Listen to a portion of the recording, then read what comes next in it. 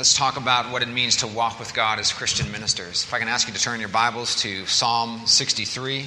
You should have a sheet in front of you with a basic outline of our time together this morning.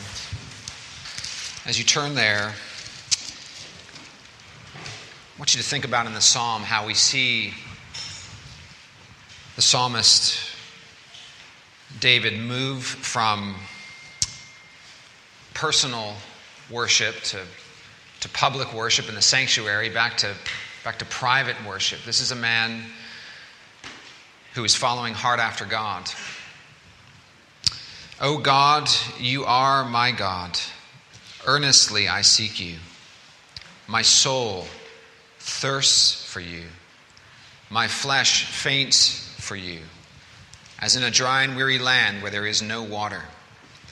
So I have looked upon you in the sanctuary, beholding your power and glory, because your steadfast love is better than life. My lips will praise you. So I will bless you as long as I live. In your name I will lift up my hands. My soul will be satisfied as with fat and rich food, and my mouth will praise you with joyful lips. When I remember you upon my bed, and meditate on you in the watches of the night, for you have been my help, and in the shadow of your wings I will sing for joy. My soul clings to you. Your right hand upholds me. But those who seek to destroy my life shall go down into the depths of the earth. They shall be given over to the power of the sword. They shall be a portion for jackals. But the king shall rejoice in God. All who swear by him shall exult, for the mouths of liars will be stopped. Brothers, we need a renaissance of pastoral piety in our day. Let us pray to that end. Let us pray. Father, we do pray that you would work in and through your word this morning, that you would bless this time together as brothers who together want to walk with you. And Lord, would you impress some things upon our hearts? Would you drive us to Christ, to behold his glory and majesty and beauty? That if some of us in this room are not walking with you, that even in these moments, you would capture our affections once again and draw us to yourself and give us a heart for you above all things. We pray in Jesus' name. Amen. I love this verse 8. My soul clings to you. Your right hand upholds me. It reminds me of that wonderful illustration of the father walking with his small child across the street. And what do you tell your child when you're walking with him across the street? You say, hold on tight, right? And he's clinging to your hand. But even if your child wanted to get away from you, he wouldn't be able to, because you've got him so tightly. The Lord's right hand upholds us, and yet he calls us to cling tightly to him. He calls us to walk with God. Look with me at this first statement on your notes there. I actually want us to read this together as a fellowship, beginning with the highest. The highest priority of every Christian minister is to possess and nurture a vibrant walk with God. Whether young or old, newly ordained or seasoned with decades of service, the minister's sincere, experiential, and personal relationship with God is essential to a lifetime of faithful and fruitful ministry. Something we've all been taught, isn't it? Something we all believe, something we've all learned. Nevertheless, due to the busyness and the challenges and the pressures of life and ministry, it's something that we easily forget. It's something that we so often neglect if we are not careful. Thus, for the purpose of this subject for this morning, something that has been burning on my heart for well over a year, even as I myself, in the midst of middle age, having turned 46 years old, in the midst of ministry, where now I'm moving towards 20 years of ministry. If we are all honest with ourselves, we recognize that there is the temptation to not be careful over one's own soul. And then, as we will speak of in a few moments, the terrible things that we've seen happen to friends and colleagues in ministry because we've not taken seriously the call to walk with God. I want to remind us of the importance of the minister's walk with God this morning. That the Christian minister is a Christian first and then a minister. He is a child of God first and then a pastor. He is a disciple first and then a disciple maker. A sheep first and then a shepherd. A member of God's household first and then a steward of the ministry. A citizen of God's kingdom first and then an ambassador. He is called to walk with God first before he leads and instructs others to do the same. Dear brothers, fellow pastors, future pastors, please get this. The Lord wants our hearts and our lives before he wants our ministry and our service. The Lord wants our hearts and our lives before he wants our ministry and our service. Ministry and service divorced from a sincere walk with God, it not only runs against the grain of Scripture, it sows the poisonous seeds of duplicity in our hearts, seeds which eventually grow into an assorted display of ministerial infidelities. The Lord wants his ministers' hearts. Brothers, the Lord wants our hearts. He wants us to walk with him in sincere piety before we step into our pulpits or up to our lecterns. He wants us to love him with all of our heart, soul, mind, and strength. Above all else in this world, the inability to do that perfectly does not negate the command or excuse us from living in such a way, striving for this in God's grace and strength. God wants to be our treasure. God wants to be our treasure because he knows that where our treasure is, there will be our hearts also. He wants us to offer up our hearts to him without condition, without qualification. Can you remember a day when you did that? Can you remember the day that you did that? Offered him up your heart without condition, without qualification? The French reformer, John Calvin, he models this concept for us in a letter to William Farel in August of 1541. It was in a letter in response to Farel's zealous encouragement to return to Geneva for the cause of Reformation after having been banished for 3 years to Strasbourg by the Genevan City Council. You know the story. The City Council wanted Calvin back, and Farel knew that Calvin was reluctant to return and would be quite happy to stay in the more peaceful Strasbourg with Martin Bucer. Calvin wrote to a friend, quote, "I would prefer 100 other deaths to this cross on which I would have to die 1,000 times each day."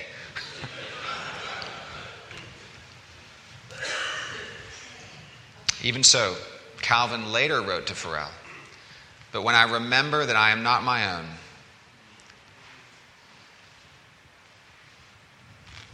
I offer up my heart. I offer up my heart, presented as a sacrifice to the Lord. When I remember that I am not my own, I offer up my heart, presented as a sacrifice to the Lord." Calvin's seal and motto, portrayed as an open hand, holding a heart, as if offering it up to God, sums it up so beautifully. "My heart I offer to you, O Lord, promptly and sincerely." Calvin's seal expresses an earnest prayer that his heart, that the core of his very being and existence would be the Lord's. Now please listen to this, Reformed brethren. not abstractly, not theoretically or generally, but promptly and sincerely, and evidenced in a humble walk with God. This beautiful expression of Reformed piety was also set forth by Ursinus in his 1563 Heidelberg Catechism in Question and Answer 1. You know it well. What is your only comfort in life and in death? That I am not my own, but belong with body and soul, both in life and in death, to my faithful Savior, Jesus Christ. He has fully paid for all of my sins with his precious blood and has set me free from all the power of the devil.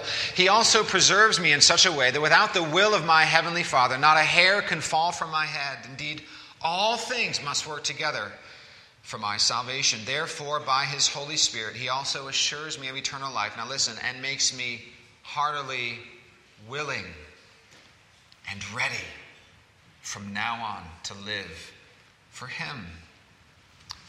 Dear brothers, as pastors, we know that walking closely with God and offering up our hearts to him promptly and sincerely are essential to faithful ministry. But what we know and how we live, sadly, are often two different things. They don't match up. We know our personal relationship with the Lord is of highest importance. We know how critical it is for us to keep watch over our own souls so that we are not led astray by the very temptations that we warn our people about. We know how critical it is to daily sit at the feet of Jesus and learn from his word and pour out our souls to him in prayer, even as we learn from the story of Mary and Martha. And yet, even as Christian ministers, our walks with the Lord get pushed to the margins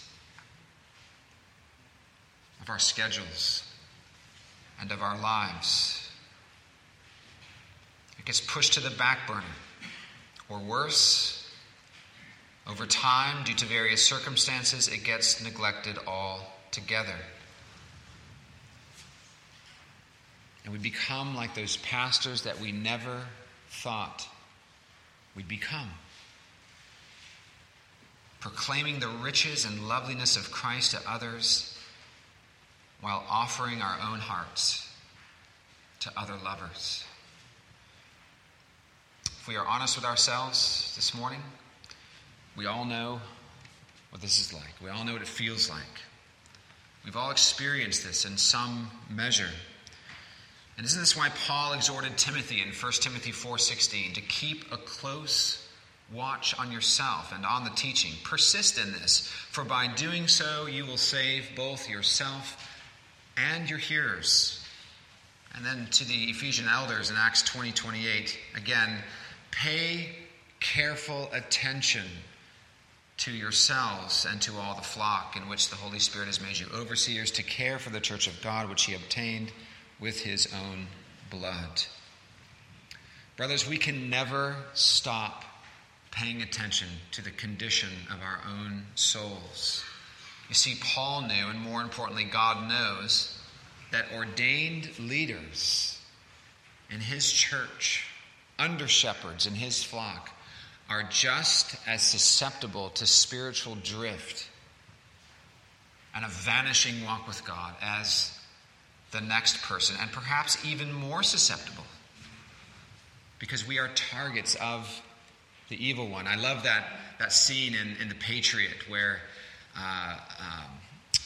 the father, after losing his son, takes his sons, Mel Gibson, they go up on the ridge, and he tells his sons, shoot the officers.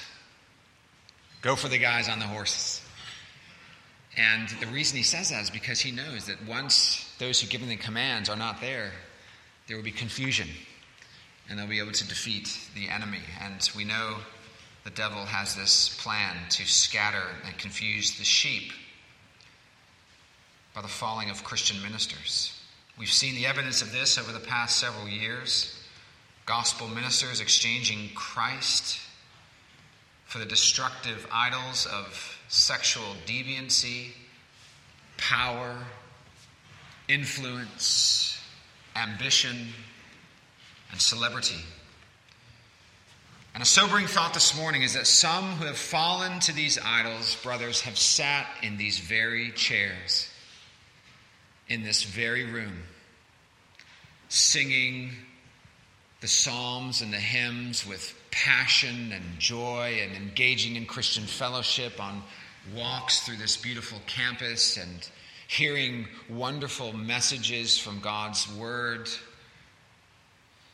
Some who have been in this very fellowship have fallen into sin. At one point, they stopped walking with God. At one point, they gave their affections and their hearts to other loves. At one point, they believed the lie that Christ isn't enough.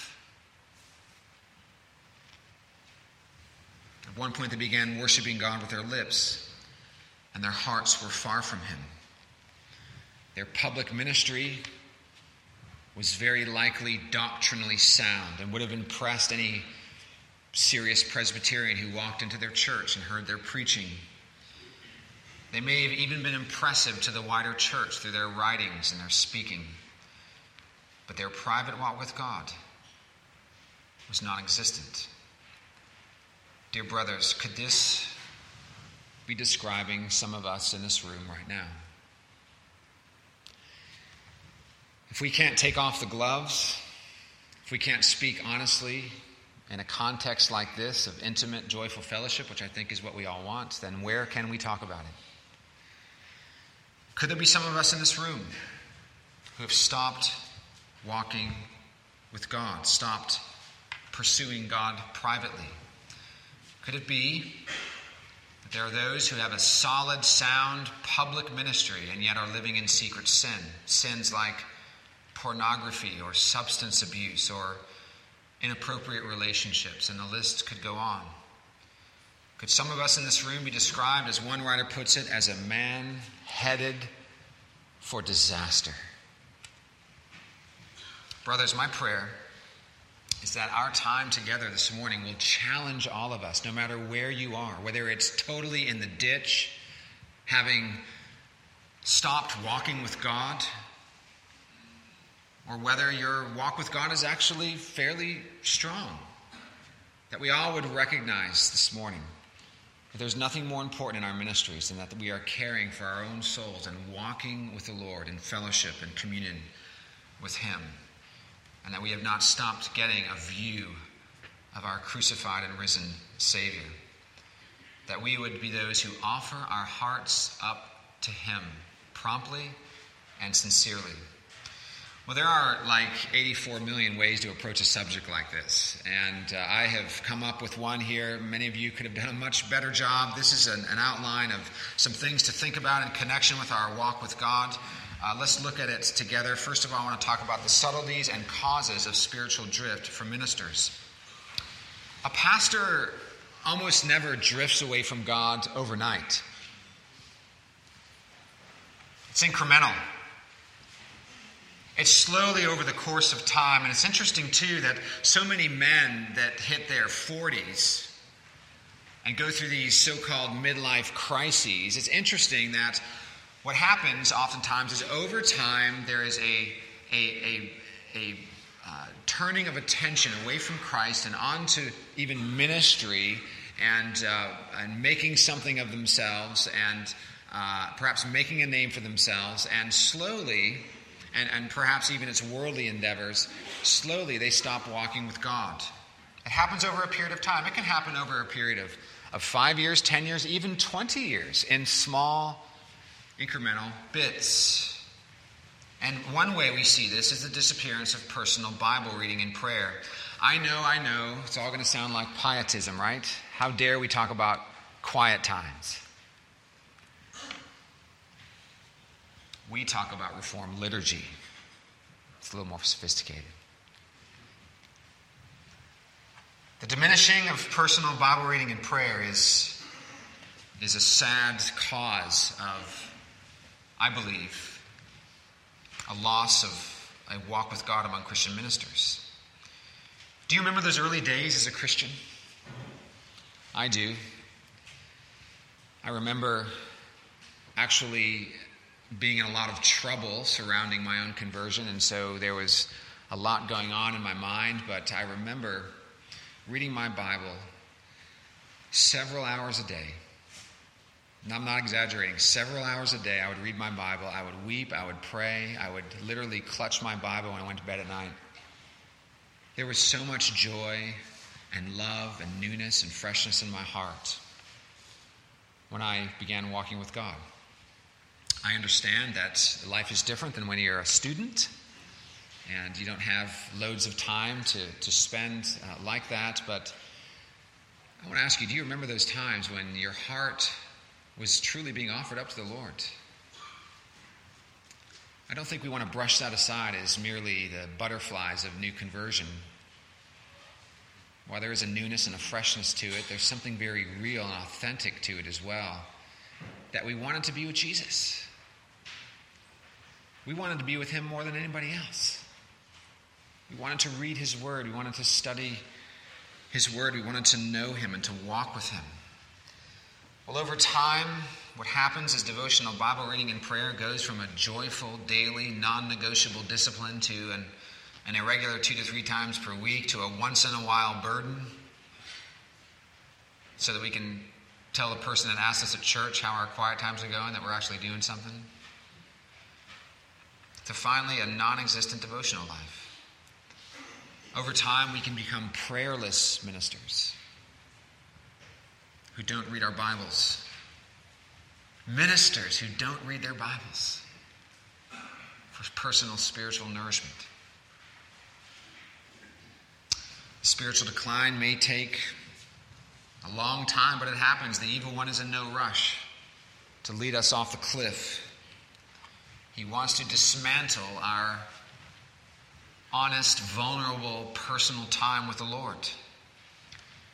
And abandoning one's personal time with the Lord is, I believe, one serious cause of spiritual drift for ministers. We get too spiritual. Think of it. We get too spiritual to spend time with God.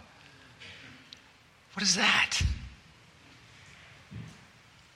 We get too busy in ministry serving God to spend time with God. How can it be?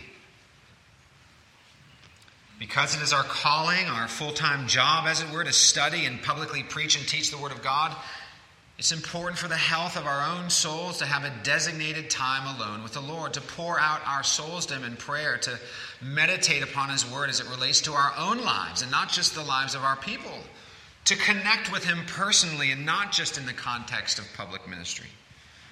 It's a time to bask in the light of our loving Heavenly Father, to throw ourselves in his safe and in his loving arms, to pray in sincerity with the psalmist, "O Lord, see if there be any sinful way in me and lead me in the way everlasting." It's a time to examine ourselves and to confess our sins and abide in Christ. It's a time to rest in his redeeming grace and to reflect upon his sovereign majesty in every occurrence of our lives, and to rest in his and glory in his unspeakable loveliness. It's a time to stir up our zeal and our affections for God, to preach to our own souls the precious promises of the gospel and the beautiful imperatives of the law as a guide for our Christian lives.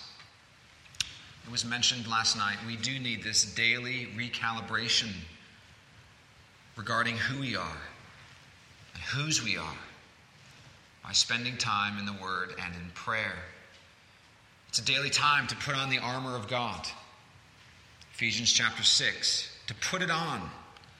Armor which God gives to us. And to remember that we fight not against flesh and blood, but against wicked and unseen principalities. It's a time of preparation for the day ahead. Because I've been in ministry long enough, I've been walking with the Lord long enough to recognize that I am no better than any other man when it comes to the dullness of my heart and the slowness of my mind towards God if I am not vigilant with my own soul. Thomas Watson once wrote, "A Christian is better after prayer. He has gained more strength over sin, as a man by exercise gets strength. The heart after prayer keeps a tincture of holiness as the vessel favors and relishes the wine that is put into it. We had a wonderful prayer time earlier. Did you feel like getting up and slandering someone after that prayer time?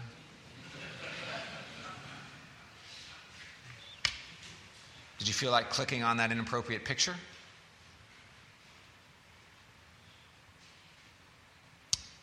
Did envy and anger well up in your heart towards a fellow brother or someone in your church? I think probably not. And you know why? Because there's a tincture of holiness. As Watson says, as the vessel favors and relishes the wine that is put into it. Some in our day call this a devotional life, a daily time with God. They call it at best unnecessary and at worst legalism. Can you believe that there are those who call spending time with God a legalism, even without explaining that? Of course it's a legalism if you think you're earning your way to God by your personal time with God. Of course that's the case. We can't just call it a legalism, unqualified. I call it an amazing privilege.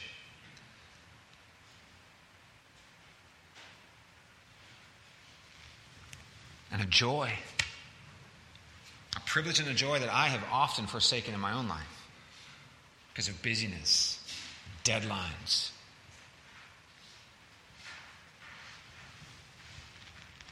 Wanting a little more sleep than I needed. Isn't it intuitive that we spend time with those that we love? Our wives. It's one thing to tell my wife I love her. It's quite another to spend time with her. Same goes with my kids. You know, our Lord Jesus Christ himself carved out time to be alone with God.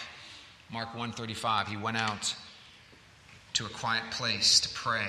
So should we. Brothers, are we hungry for God? Do we ourselves long for the one we preach to our people? Do we love the Savior? Do we meditate upon him in our beds in the watches of the night? I wonder if you've heard the story of the man from Kansas City who was severely injured in an explosion. His face was badly disfigured. He lost his eyesight. He lost both hands. He was a newly converted Christian, and one of his greatest disappointments was that he could not read his Bible. Then he heard about a lady in England who read Braille with her lips. Hoping to do the same, he sent for some books of the Bible in Braille, and much to his dismay, he discovered that the nerve endings in his lips had been destroyed by the explosion. But one day, as he brought the Braille Bible up to try yet again, his tongue went against the raised Braille characters, and he thought, I can read the Bible with my tongue. At the time this illustration was used by an author back in the mid-20th century, this man had read the Bible through 4 times with his tongue. Now that's convicting to me. That I have a good set of eyes. And I have hands to hold my Bible. And how slow I often am to read God's word and to meditate upon it. Oh, that we would hunger for God and his word like this man, like David in Psalm 63. Oh, that we would recognize the subtle ways that Satan and the world and our sinful flesh have deceived us into thinking that somehow we have matured beyond personal time with God. And that a strong devotional life is some kind of superfluous holdover from the pietist age. Brothers, the Bible calls us in Psalm 46:10 to be still and to know that I am God. Oh, how important it is that we as busy ministers be still. Matthew 6:6, when you pray, go into your room and pray to your heavenly Father in what? In secret. And your Father will reward you. Brothers, go boldly before the throne of grace. Christ has made a way for you to commune with God. So that's one important cause of spiritual drift, the disappearance of personal daily devotion before the Lord. There are others. More briefly, I want to mention the second one is discouragement. Discouragement. It's already been mentioned that ministry can be discouraging. It can be discouraging. The elder who undermines your leadership, surprisingly, the hypercritical church member who critiques your preaching through an email and sends you some John Piper sermons to help you learn how to preach. The officers who won't attend evening worship. Can I get an amen on that one? The dearth of encouragement and support from church members. Discouragement for many pastors leads to spiritual drift. Discouragement amidst the pressures of ministry can lead pastors to turn their attention away from the Lord to other things. Rather than seek the Lord for grace and strength, the discouraged minister will often look to other things to numb the pain of thorny ministry. It happens all the time. The minister begins to look to other things to bring him joy and contentment and even meaning. He begins to spend inordinate time on social media or Netflix or exercising at the gym or other athletic endeavors or traveling or focus on sports or worse, getting caught in a web of sin. We all recognize there are things in life, God's gifts, that we want to enjoy, and we need time to just unplug and relax. And yes, of course, but what I'm talking about are about the moving away from a walk with God to being addicted to entertainment and social media and ways to numb the pain of discouragement and struggle. The problem starts, of course, when we allow our identity in Christ to be confused with our calling and success in ministry, so that when ministry becomes hard, we stray from God rather than walk with Him more closely, which is what every discouraged minister needs to do. Why so downcast, O my soul? Put your hope in God. Do you know that God brings discouragements into your life to wean you off of the world, not to drive you to it? Do you know there's thorniness in ministry to keep you humble, brother? So that you won't think too highly of yourself. He wants to break us and to humble us in the context of ministry, and to lead us into a sweeter relationship with Him. Even as Paul said, everybody abandoned me, but the Lord was my friend. He was a friend that stuck closer than a brother. He wants us to teach us these lessons in ministry. Brothers, are you discouraged in ministry? Are things going much worse than you ever imagined? Are things not going like you thought they would when you were reading that Banner of Truth volume about the Welsh revival and thought you were going to bring that to the next call that you were going to? Are you tired of that church member giving you those murderous looks while you're preaching the love of Christ to them?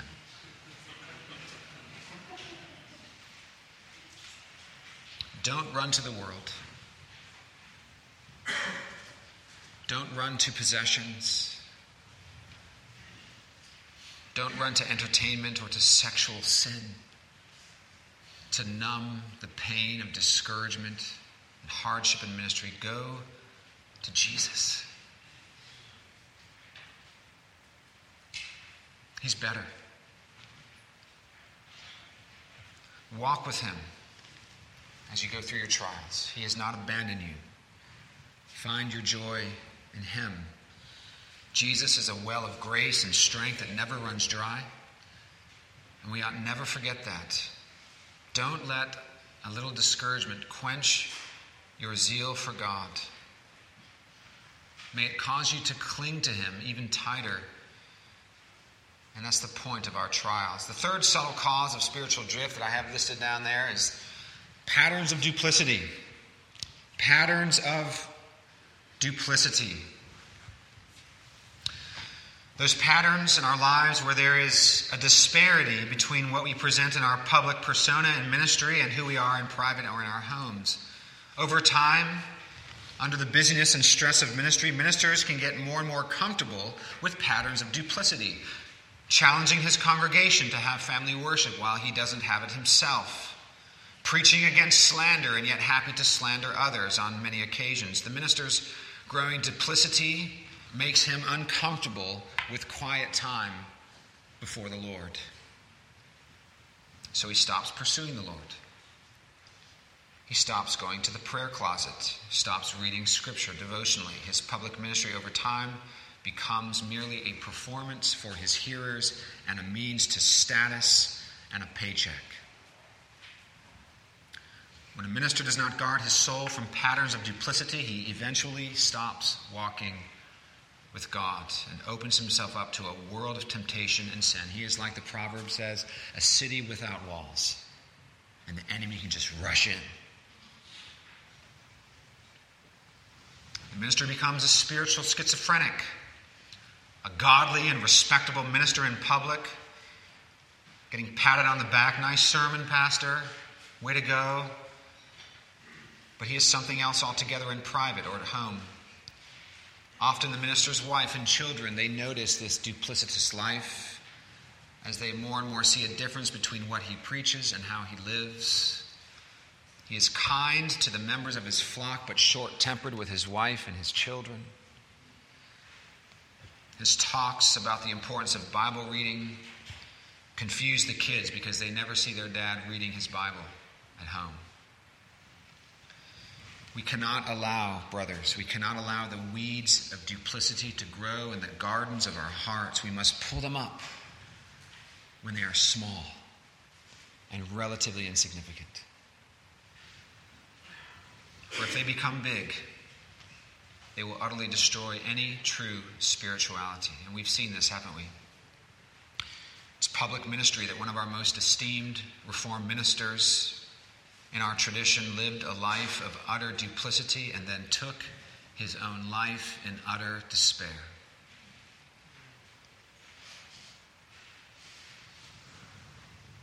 We know now that it wasn't months, it wasn't just a couple of years, it was for many years that he was living in utter duplicity, carrying on extramarital affairs, all the while pastoring one of the most beloved congregations in our tradition, speaking at high-profile Reformed conferences, holding leadership and teaching positions in esteemed institutions, writing engaging and theologically insightful books and articles for Table Talk and other periodicals. I was told that he was slated to speak on the subject of temptation at a conference in a few weeks. Many of us have asked, how could this happen? How could this happen? Well, this is how it happened, brothers. The subtle, duplicitous behaviors turned into larger and more regular patterns of duplicity, which eventually turned into a life of utter duplicity and heinous sin. And at one point in this process, he stopped walking with God. And we can learn a lot from this. But I want to mention at least one. Confessional and theological orthodoxy is not synonymous with a healthy walk with God. Do not believe the lie that being theologically sound means you are walking strong with God. I believe we are in a day where we need to have our nose less in theology books and more against the pavement in prayer. I'm really not worried about anybody in this room being theologically hungry and sound. My concern for my own heart and for yours is that we would be men of God, who offer up our hearts to God promptly and sincerely. Theological acumen doesn't immunize pastors from ministerial infidelity.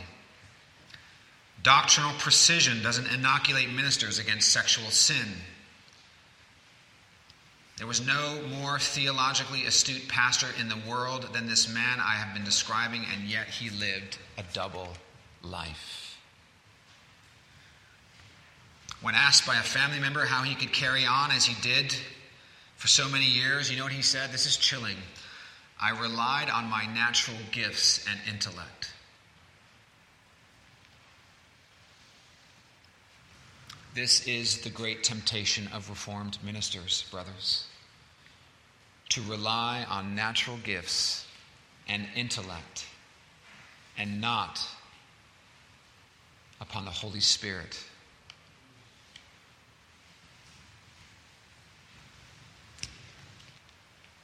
To rely upon our natural gifts and intellect, and I'll add our theological acumen, and not upon the Lord, upon His Spirit, upon His strength and wisdom, is a death nail. Theological acumen is not synonymous with spiritual health or spiritual maturity, although it is certainly important in its context. It is not synonymous with it. Samuel Miller, in a lecture to theological students in the 1830s, he said this. Now, you talk about hard-hitting. It's to theological students in the 1830s, quote, "Men may hold the truth with intelligent accuracy and contend for it with earnestness without submitting to its power. He who receives with ever so much speculative exactness the genuine doctrines of the gospel, just as the Savior left them, cannot be said, in the best sense of the word, to follow him, unless he give him his heart, unless he receive his truth in the love of it, unless he unfeignedly yield to him his love and confidence as his great high priest and king, as well as his prophet. That gospel minister, then, who truly follows Christ, is not only sound in the faith, but also a converted man, a cordial, devoted, experimental Christian, a man full of faith and of the Holy Ghost, who speaks that which he knows and testifies that which he has experienced, who loves his master and his work above all things, and who accounts it his highest honor to be like Christ, and his meat and drink to do his will. He rejects the aspirings of carnal ambition. He is willing to learn of him who is meek and lowly of heart, and to be himself nothing, that Christ may be all and all. The glory of Christ is the great end for which he lives." End quote. Brothers, may we not be those men who the Lord describes as men who honor me with their lips, but their hearts are far from me. In his well-known book, The Reformed Pastor, Richard Baxter writes this, quote, "O sirs, how many men have preached Christ and yet have perished for want of saving interest in him? How many who are now in hell have told their people of the torments of hell and warned them to escape from it? How many have preached of the wrath of God against sinners who are now enduring it?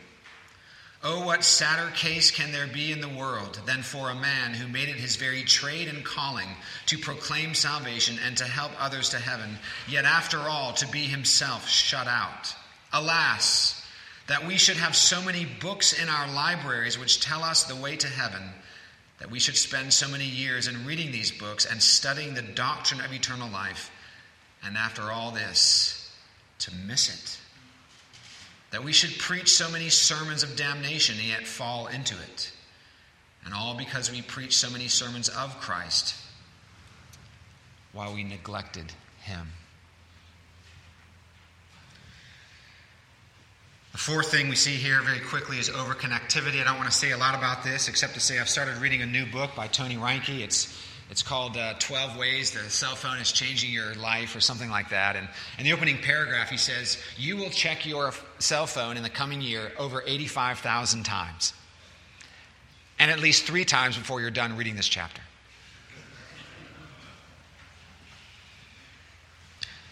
Brothers, we are a distracted generation. And by the way, we are the first generation, really, to deal with the kinds of things we're dealing with in terms of cell phones and hyper-connectivity.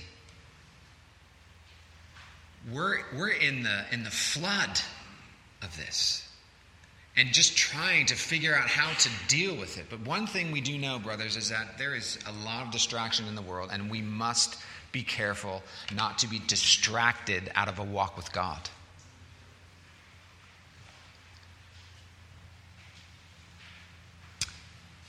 Reinke writes, "It's no wonder we habitually grab our phones first thing in the morning, not only to turn off our alarms, but also to check email and social media in a half-conscious state of sleep inertia before our groggy eyes can fully open.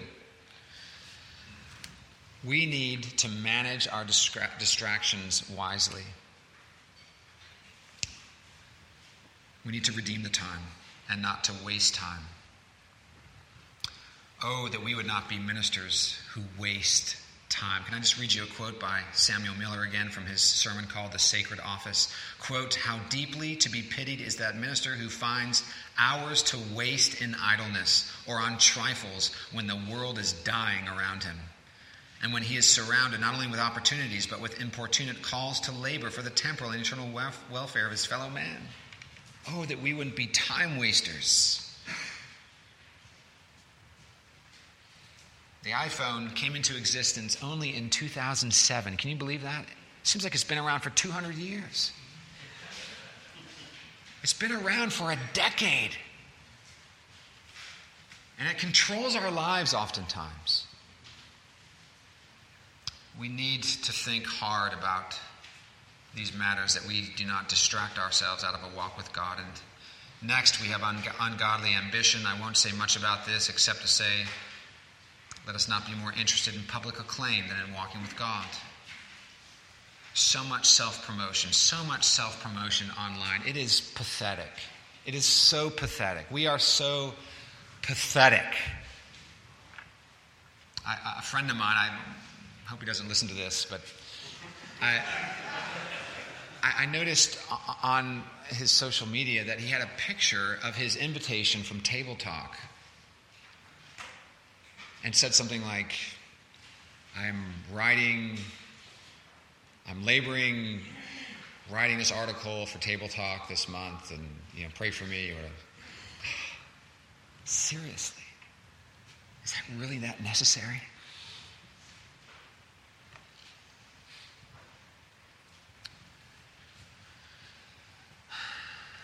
We need to be careful about selfish ambition. I once asked a minister several years ago, who is now out of the ministry, if you could do anything in the world you'd want to do, what would it be? And he was a pastor of a church. He said, I'd like to speak at conferences and write books. I was grieved at his answer. Seriously?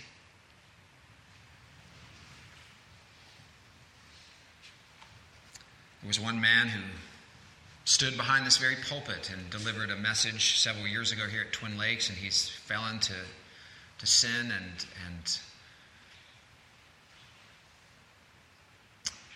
somebody asked him, what can you teach us about what happened to you when you fell into this indiscretion? He said, at one point I stopped feeling Jesus, which I think is code for I stopped walking with and pursuing Christ. Brothers, we need to humble ourselves. If we're going to be ambitious, it must be ambition for the Lord. We must be God's men. We must not be self-promoters.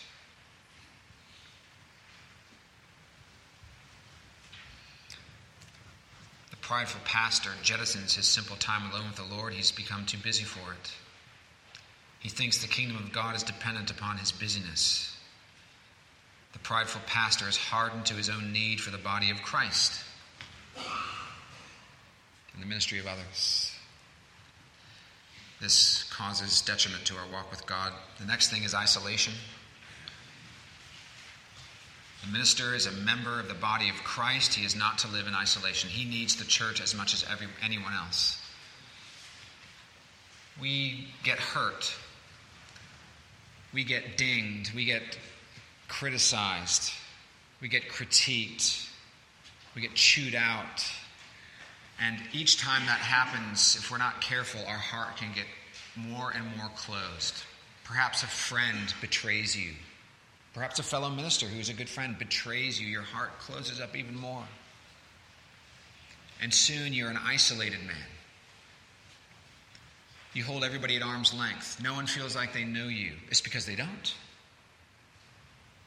And you isolate yourself. And this is so dangerous because our personal walk with God, brothers, is meant to be lived in community with fellow brothers. This is why this GRN Twin Lakes partnership on these company of pastors groups, I think, is a wonderful idea.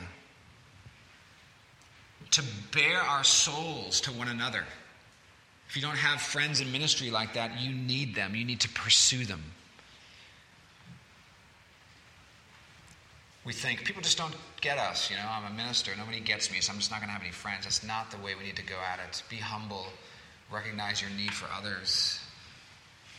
Even if you've been hurt 1,000 times, continue to be vulnerable and open to Christian friendships and encouragement. Don't allow the poison of cynicism to rule your heart. God will use these things as an agent to sanctify you. And can I say that so many of these things that we've been talking about and a loss of a walk with God can lead to sexual sin. Perhaps you know this already, I'm sure you do, but think about the most spiritual man in the Bible. Who would you think of? David. Well, Jesus, I know. David, the most spiritual man in the Bible. We have the strongest man in the Bible is who? Samson. The wisest man in the Bible is Solomon. They all fell to sexual sin. A man of extraordinary spirituality, a man of extraordinary strength physically, a man of profound wisdom. They all were captured by sexual indiscretion, sin.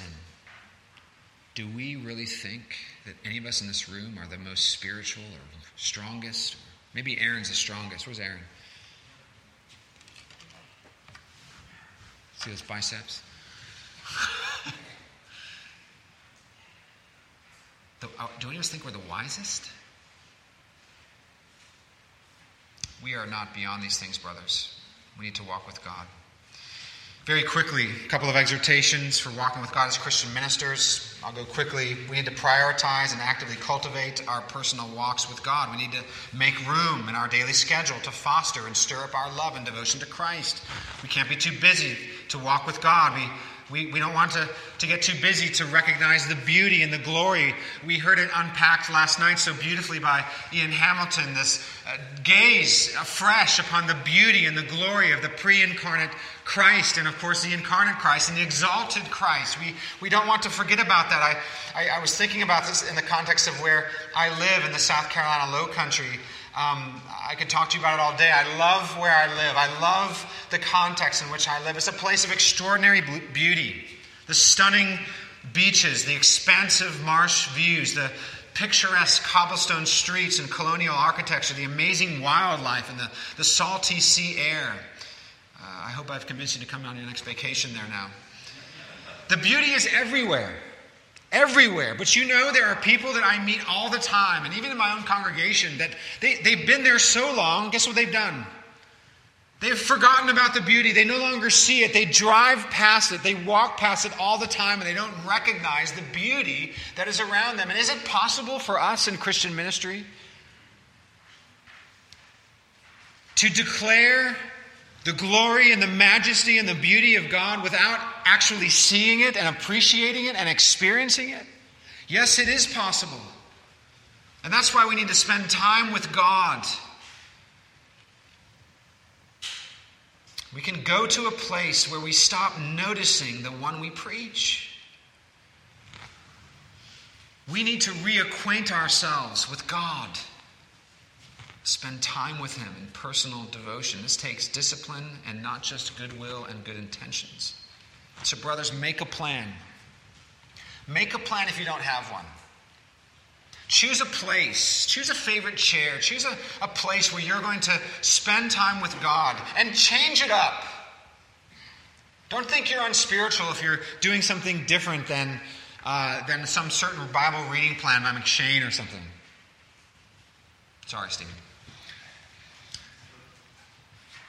Change it up. We're human. We need to change things up. Maybe you've been doing a certain plan for a while. It's getting a little stale. Change it up. I just bought that new 7-volume ESV Reader's Bible. It's been wonderful. It's beautifully produced. The new font is beautiful, and there's no verses in there, and it's just a new kind of reading experience. It's been wonderful for my personal time with the Lord. Change it up. And then I want to encourage you, too, to read biography. Always read biography. All the time, have a biography you're reading. It is such a refreshment and encouragement to the soul. And with a strong walk with God, the minister possesses a peculiar freedom, joy, and power in his public ministry. He experiences and even deeply feels that which he proclaims through word and sacrament. With this walk, the gospel is not just a collection of important ideas, but truth that burns in his heart and leads him personally to communion with God in private and public worship. He cherishes in private the God that he preaches in public.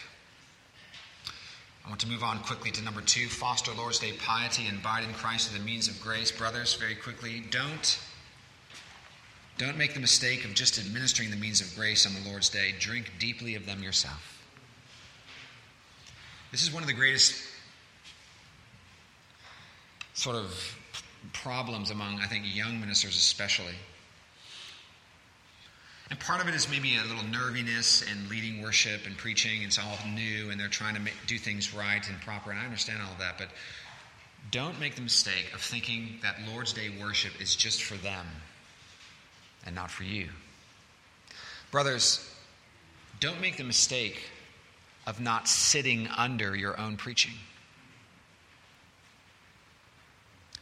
and your own administration of the sacraments and worshiping and delighting and adoring and receiving all that is being offered in those means while you yourself are administering them. It's for you. And this is actively abiding in Christ. If you are not feeding in your own services, you will dry up. Think about it. You are in your own services like most of the time. Right?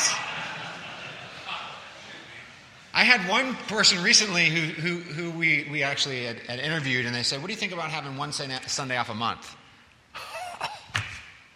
You kidding me? We just don't do that. That's too often. We need time off, but the realization is we will rarely be sitting under other people's preaching throughout the year in the context of a Lord's Day worship service, just on vacation from time to time. Things like this. And so we need to learn to sit under our own proclamation of the gospel, to feed on it, to be nourished by it as we declare God's truth. Samuel Miller again said, ministers then, while they undertake to teach others, ought ever to place themselves and to feel as humble learners at the feet of him whose they are and whom they serve.